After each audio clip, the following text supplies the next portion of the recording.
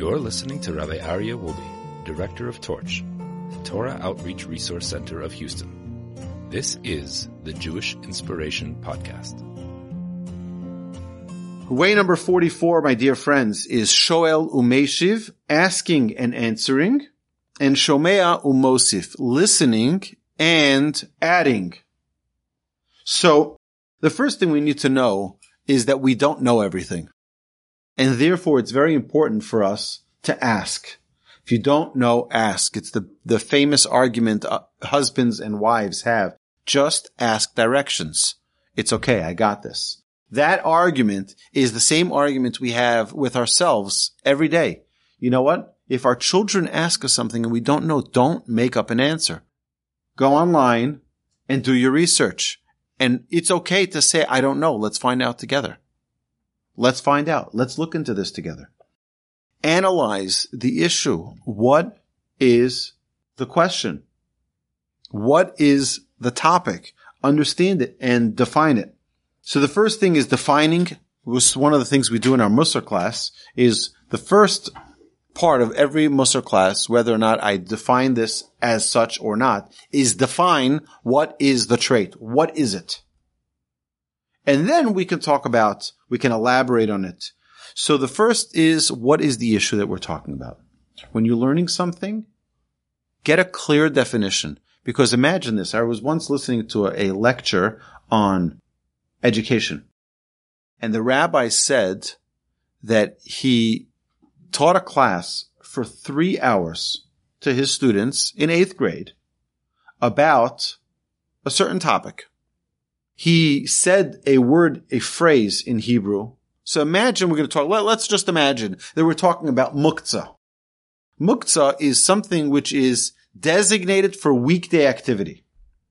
So imagine I spend an entire 3-hour lecture speaking about muktzah and you don't even know what muktzah means.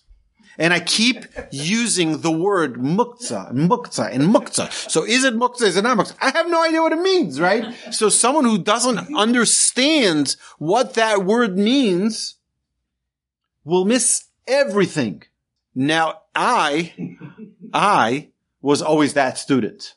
I was always that student who just didn't get the introduction part, and therefore the next 8 hours of class were a total waste of time for me, and I'd be banging on my table and daydreaming, hoping to get out and be the first one on the court for recess because I had no interest in what they were talking about because I didn't understand what they were talking about. So number one is define it. Number two is deliberate it. Why is this important to me?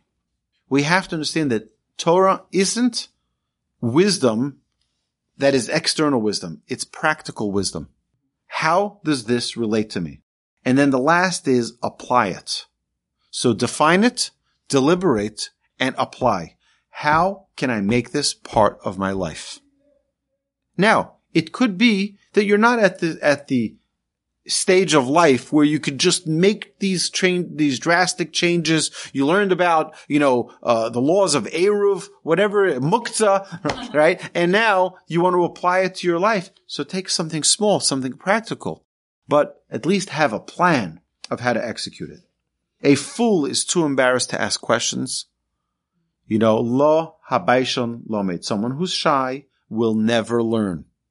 You have to ask. Investigate. Don't be a fool. A good question is half the answer. Okay. Education 101. Don't do what my 2nd grade rabbi did. My 2nd grade rabbi, I don't know who annoyed him that day, but it traumatized everyone I know in our class when I was in 2nd grade. One of the students asked a question and was ridiculed for the stupid question that he asked. And that was the last time I even thought of asking a question in the class. Because I'm not going to be that stupid guy who asks that stupid question, right? And it was done. Don't do that. Encourage questions. Someone asks a question, that's a great question. You know why? Because it's your question. And if it's important enough for you to ask it, it's important enough for me to take it seriously. So all questions are good questions. the reason questions are important is because usually there's curiosity behind the question. And when someone is curious, they're open to learning and understanding. Now, there are questions that are just answer questions. Do you know what answer questions are? Is I'm going to ask you questions to prove to you why I don't care about what it is that you're saying. So I'm just asking to push away. That's my answer. I'll give you an example. One of the most sensitive topics to talk about in the past 80 years was the Holocaust. Many times people would ask questions about the Holocaust, about God, where was God, about how can this have happened, how can God have let it happen, etc., all these questions, and they weren't asking a question, they were making a statement in a question form. I am not connected with my Judaism because, and then they ask their question. They left that part out. They left the introduction to the question out. But their question was an answer to why they chose their path in life, or why they live with certain precepts. Life is not instant answers. We don't need to have instant answers, but we have to work hard to gain full understanding. And we shouldn't stop just because someone gives us an answer. No, I don't understand. No, that doesn't suffice. And dig deeper for the answers. So my grandfather taught us something very, very important. He said, before you call your rabbi to ask a question, look for the answer yourself. And then, after you couldn't find your own answer, or if you did and you just want to clarify, then ask the question. What does that mean? So, and what did he say? Why did he say this? He said, because, I'll give you an example. Last week we had a discussion in our home, and I'm not going to give you the answer. We had a discussion in our home about whether or not you can use a moisturizer on Shabbat. Are you allowed to use a moisturizer on Shabbat? So, my daughter asked me the question, and I gave her the answer, but I said, no. We're going to open up the book and learn it together. Okay, now here's the amazing thing. In the process of finding the right location for that answer, we saw probably 10 to 15 different laws that we learned on the way. You see, if you have a question and instead of just spitting out the question, which you should do, but instead of spitting out the question to whoever your source may be, do the research yourself. Keep the question. Don't hide the question. Don't run away from the question. But in the process of searching for that answer, you will gain so much wisdom along the way. So, when we talk about Shoel asking, Umeshiv, answer the questions yourself. Try to find the answers yourself. But then, listen. This is part 2. Listen to the answer. Understand it. And add to it. Meaning, it's not enough when someone just gives you an answer. Try to connect it to other things you've learned. We're all filled with wisdom. Don't just say, oh, well, no. Try to connect it to something. I think there's another point here is, we should always try to make a siman. A siman is a sign so that we can remember something. You ever try to remember a code for something? You ever try to remember a password? A code, you have a lock, one of those locks. How are you going to remember the code? Make a siman, make a sign. I'll give you an example of a sign that you can make. Well, if the number is 1226. Oh, 1 second. 12 of the tribes. There were 12 tribes, the Jewish people, and 26 is the name of Hashem. Now I know it. But the idea is by making those associations, I actually remember something. I remember there was actually a code. I'm remembering this now. There was a code for something which was 1270. It was 1270.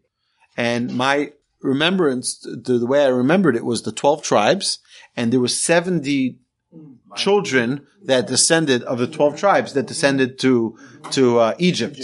So that was an easy way to remember the 12 tribes. There were 70 and 1270 was my code. So, that's not my pin to my credit card. So don't only listen, but expand the ideas. Take them to the next step. Whenever you hear a piece of wisdom, extract what's relevant to your life.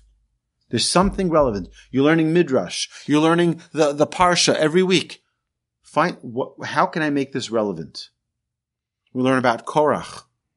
Korach wasn't such a great guy. We learned about the spies. They weren't either such great guys. How am I going to make this applicable to my life? How am I going to ensure that that I don't fall into that trap? When you learn a concept, unfold it to see its components. There are millions of layers of depth to everything in Torah. And it's just a matter of our desire, how deep we can dig into it. Anything that we hear is not really valuable unless we make it our own. Make it yours. Make it part of your experience. To be alive, we have to be engaged with the process of life. The process of life is always taking more wisdom in, making it our own. Right? It's very difficult. I find it very difficult. Although I teach many classes, I find it very, very difficult to ever take someone else's material and teach it. Very difficult. You know why? Because it's not mine. Right, but sometimes it'll help you. No, it doesn't help me. Right? You can get ideas you can get, but you gotta make it your own. Which is why I listen to many classes, many lectures. If I'm talking about a topic that I've never discussed before, I'll listen to 5-10 lectures on that topic. And then I have an outline. But then I'll go into all of the sources and learn it myself. And I will, so that it's now mine. It's not their material that I'm funneling through, but rather I'm trying to make it my own. So I think the key that we're talking about here is make the wisdom you learn your own wisdom. Make it part of who you are. And that concludes way number 44, my dear friends. You've been listening to the Jewish Inspiration Podcast, a Torch production. Become a supporter at torchweb.org because your assistance enables more Torah learning around the globe.